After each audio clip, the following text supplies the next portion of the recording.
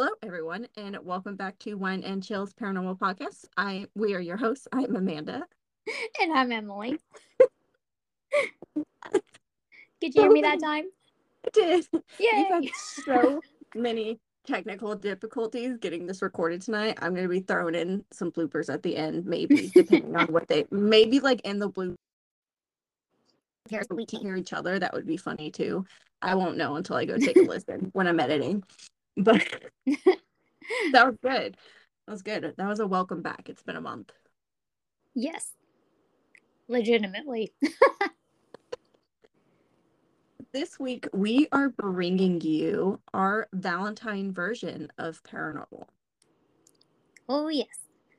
I'm Love is in the excited. air. Love is in the air, love is in the paranormal, and love is in the ghosts. So Yes. I'm ready for this. I'm totally ready for this. What are you drinking tonight, Em? Well, I decided to go with one of our moonshines that we got from Old Smoky. So I Ooh. did coffee and I put the coffee moonshine in. Yes. Oh, that's so good. So good. Like, what are you drinking? I am drinking Bishop Cider Pecan Pie. Oh, that sounds fantastic. It's very yummy. I like it. Jesse doesn't like it, which is okay, because Oh. that means it's more for me. You're like, yes. I was And like, I let me was know what else you don't like, so I'll buy more of exactly, because then I get to drink it all, not him. that. So I have a slight lisp. I didn't say lisp. Sure you can hear it. I got I got Invisalign braces, so Oh, fun. I am talking with a lisp right now. No judgments needed.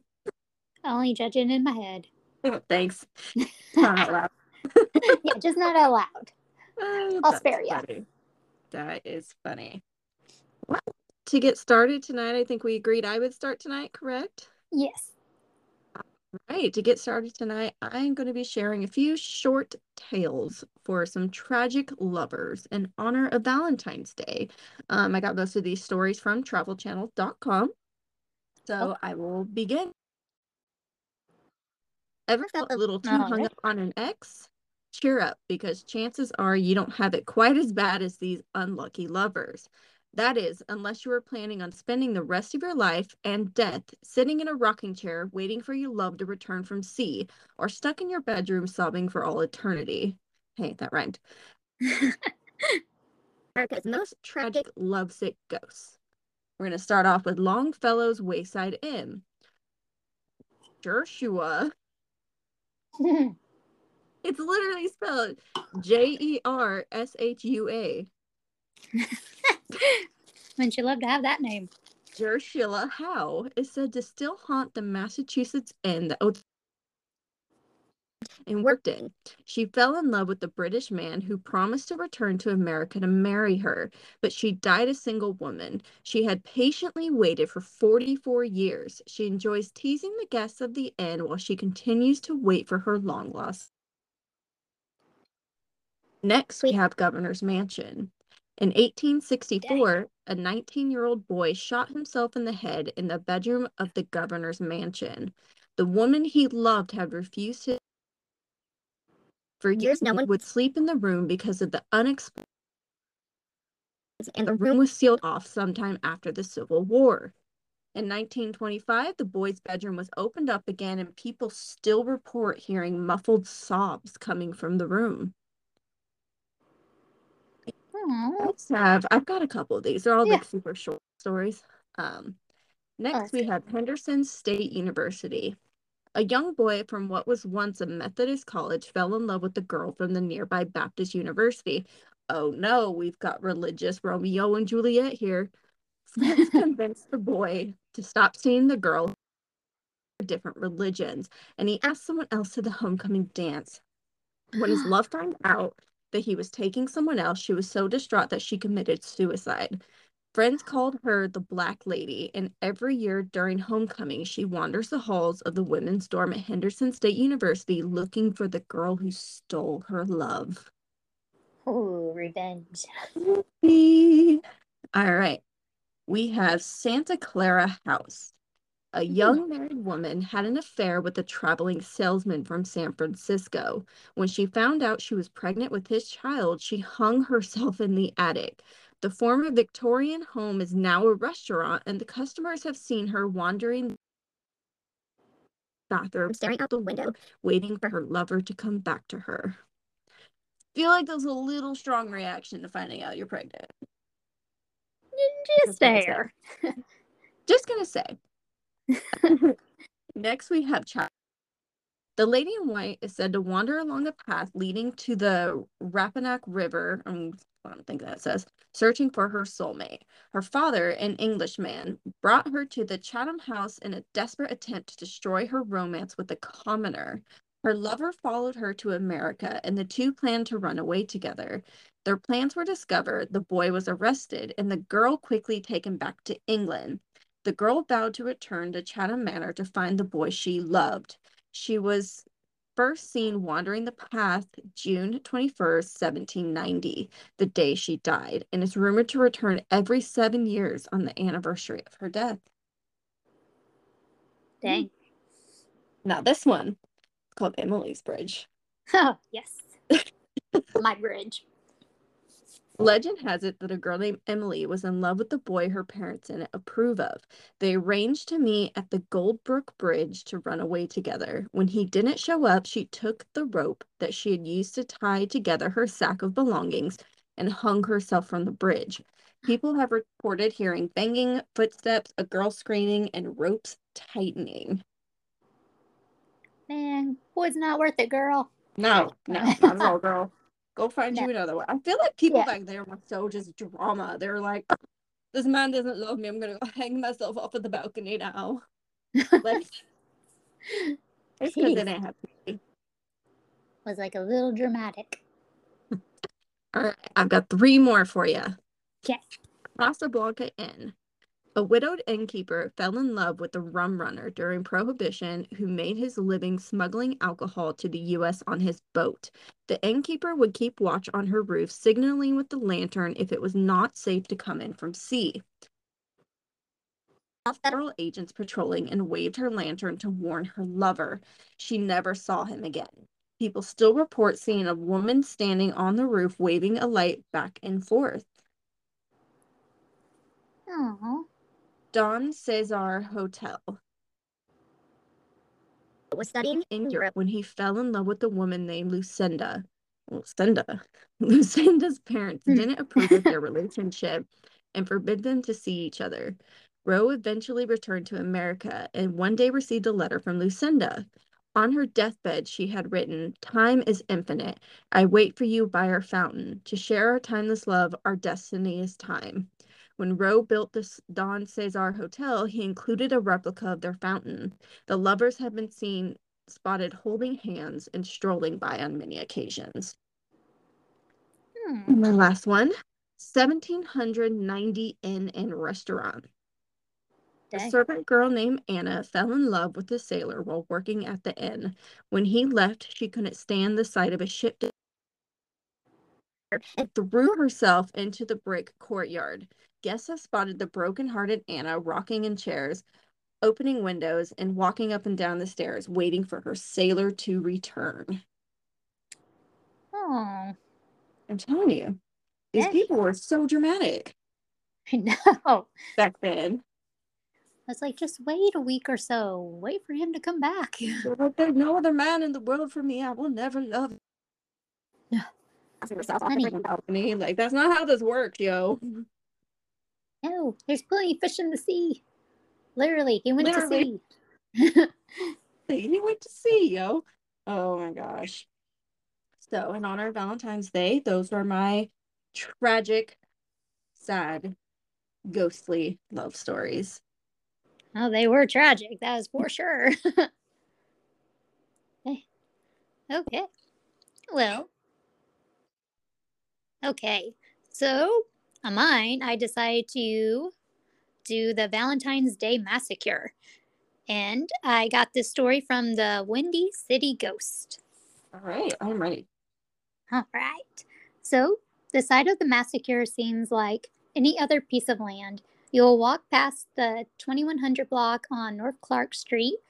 You will find a vacant lot in between an apartment building and a retirement center. You will notice there are many trees over this lot, and as you would suspect, cars. This seems like any other place in Lincoln Park. However, that is unless you know the actual history. So, roughly about 80 years ago, the site is home to one of the bloodiest moments in Chicago history. The St. Valentine's Day Massacre happened here. It was very gruesome and bloody, and it was a scene not for the faint of heart. At the time of the massacre, there was a warehouse in this location.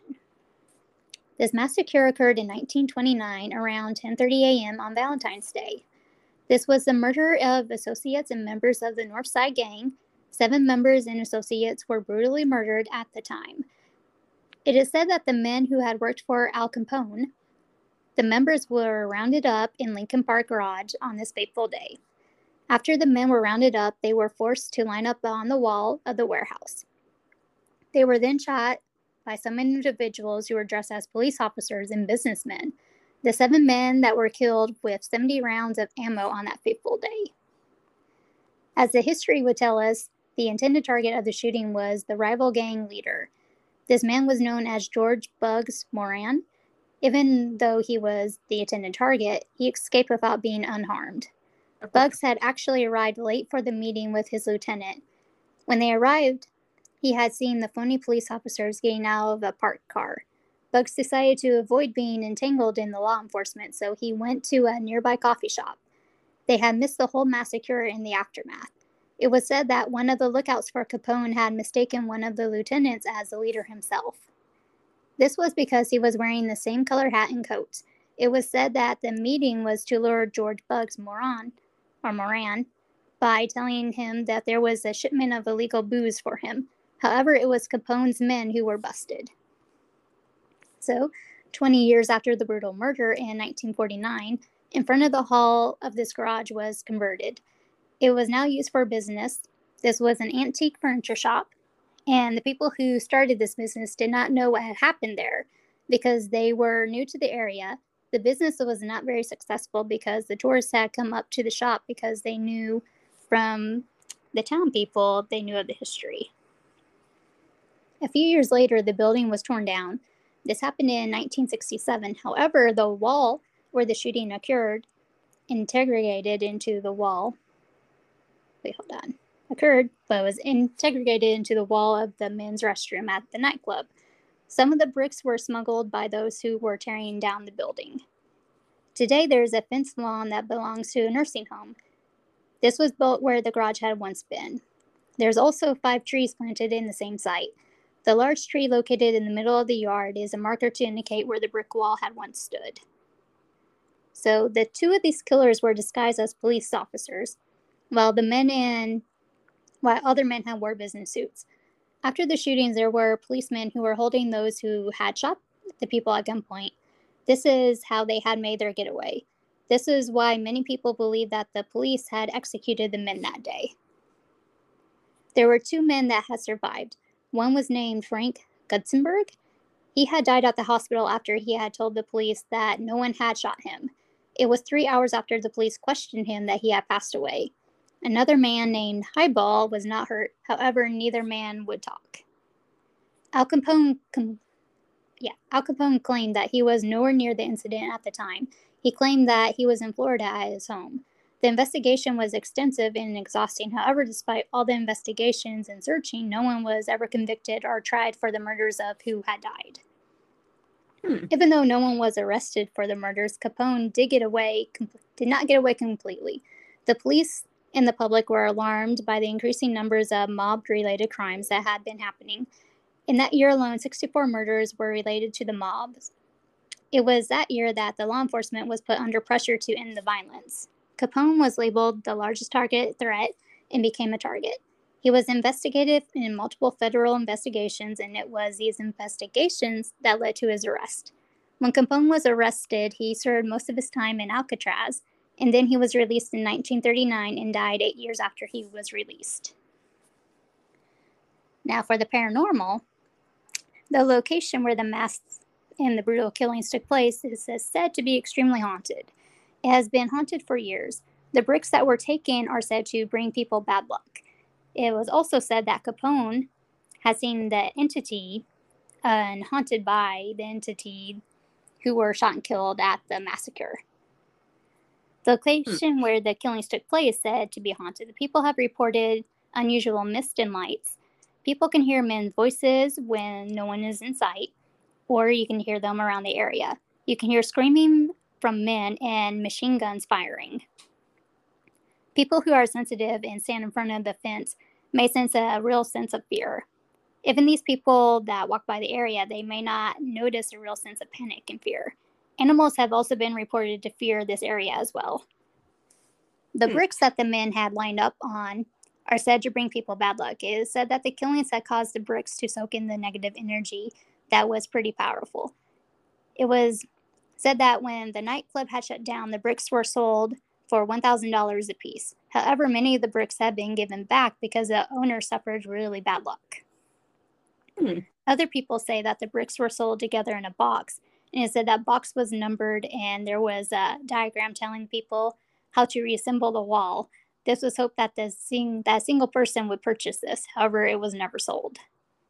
And it is said that Moran's brother-in-law's entity has started haunting Capone immediately after the killings. Capone had tried to send this entity to the other side by using a medium in the year 1931. However, it did not work. The entity is said to be James Clark, one of the men killed in the shooting. Even after Capone was released from prison, he was haunted by this entity until the day he died. And that is the end of the Valentine's Day Massacre.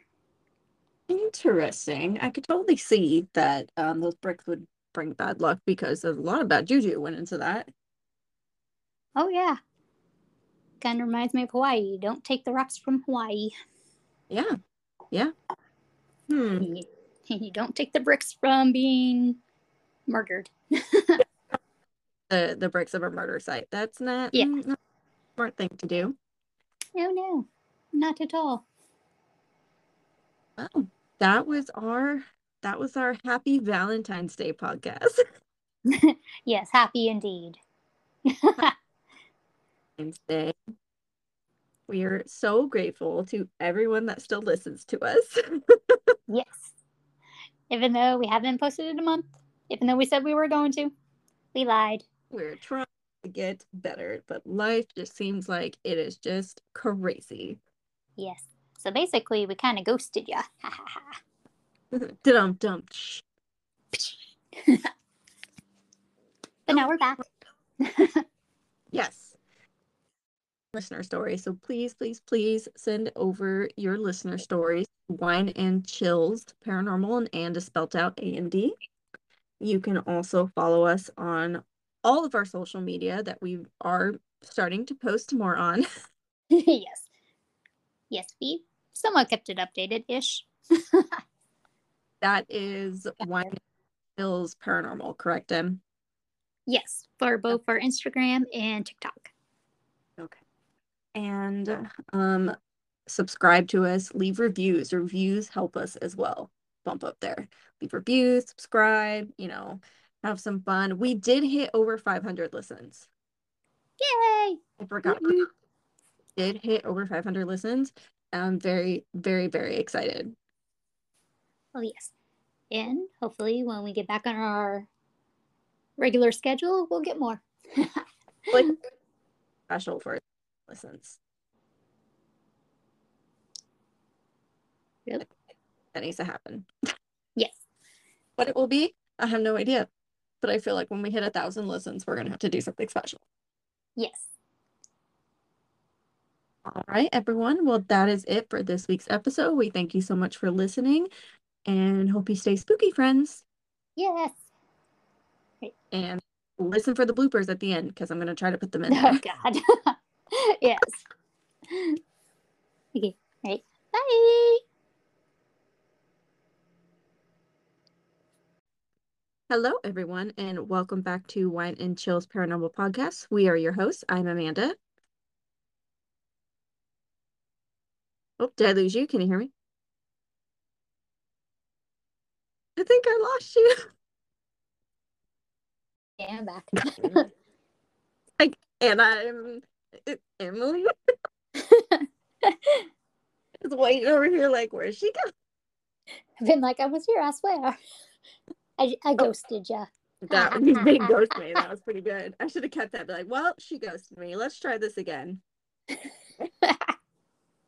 Oh, that would have been good. All right, we're gonna try this again. Okay. Yeah. All right. 5, 4, 3, 2, 1. Hello, everyone, and welcome back to Wine and Chill's Paranormal Podcast. We are your hosts. I am Amanda. Why? This keeps happening.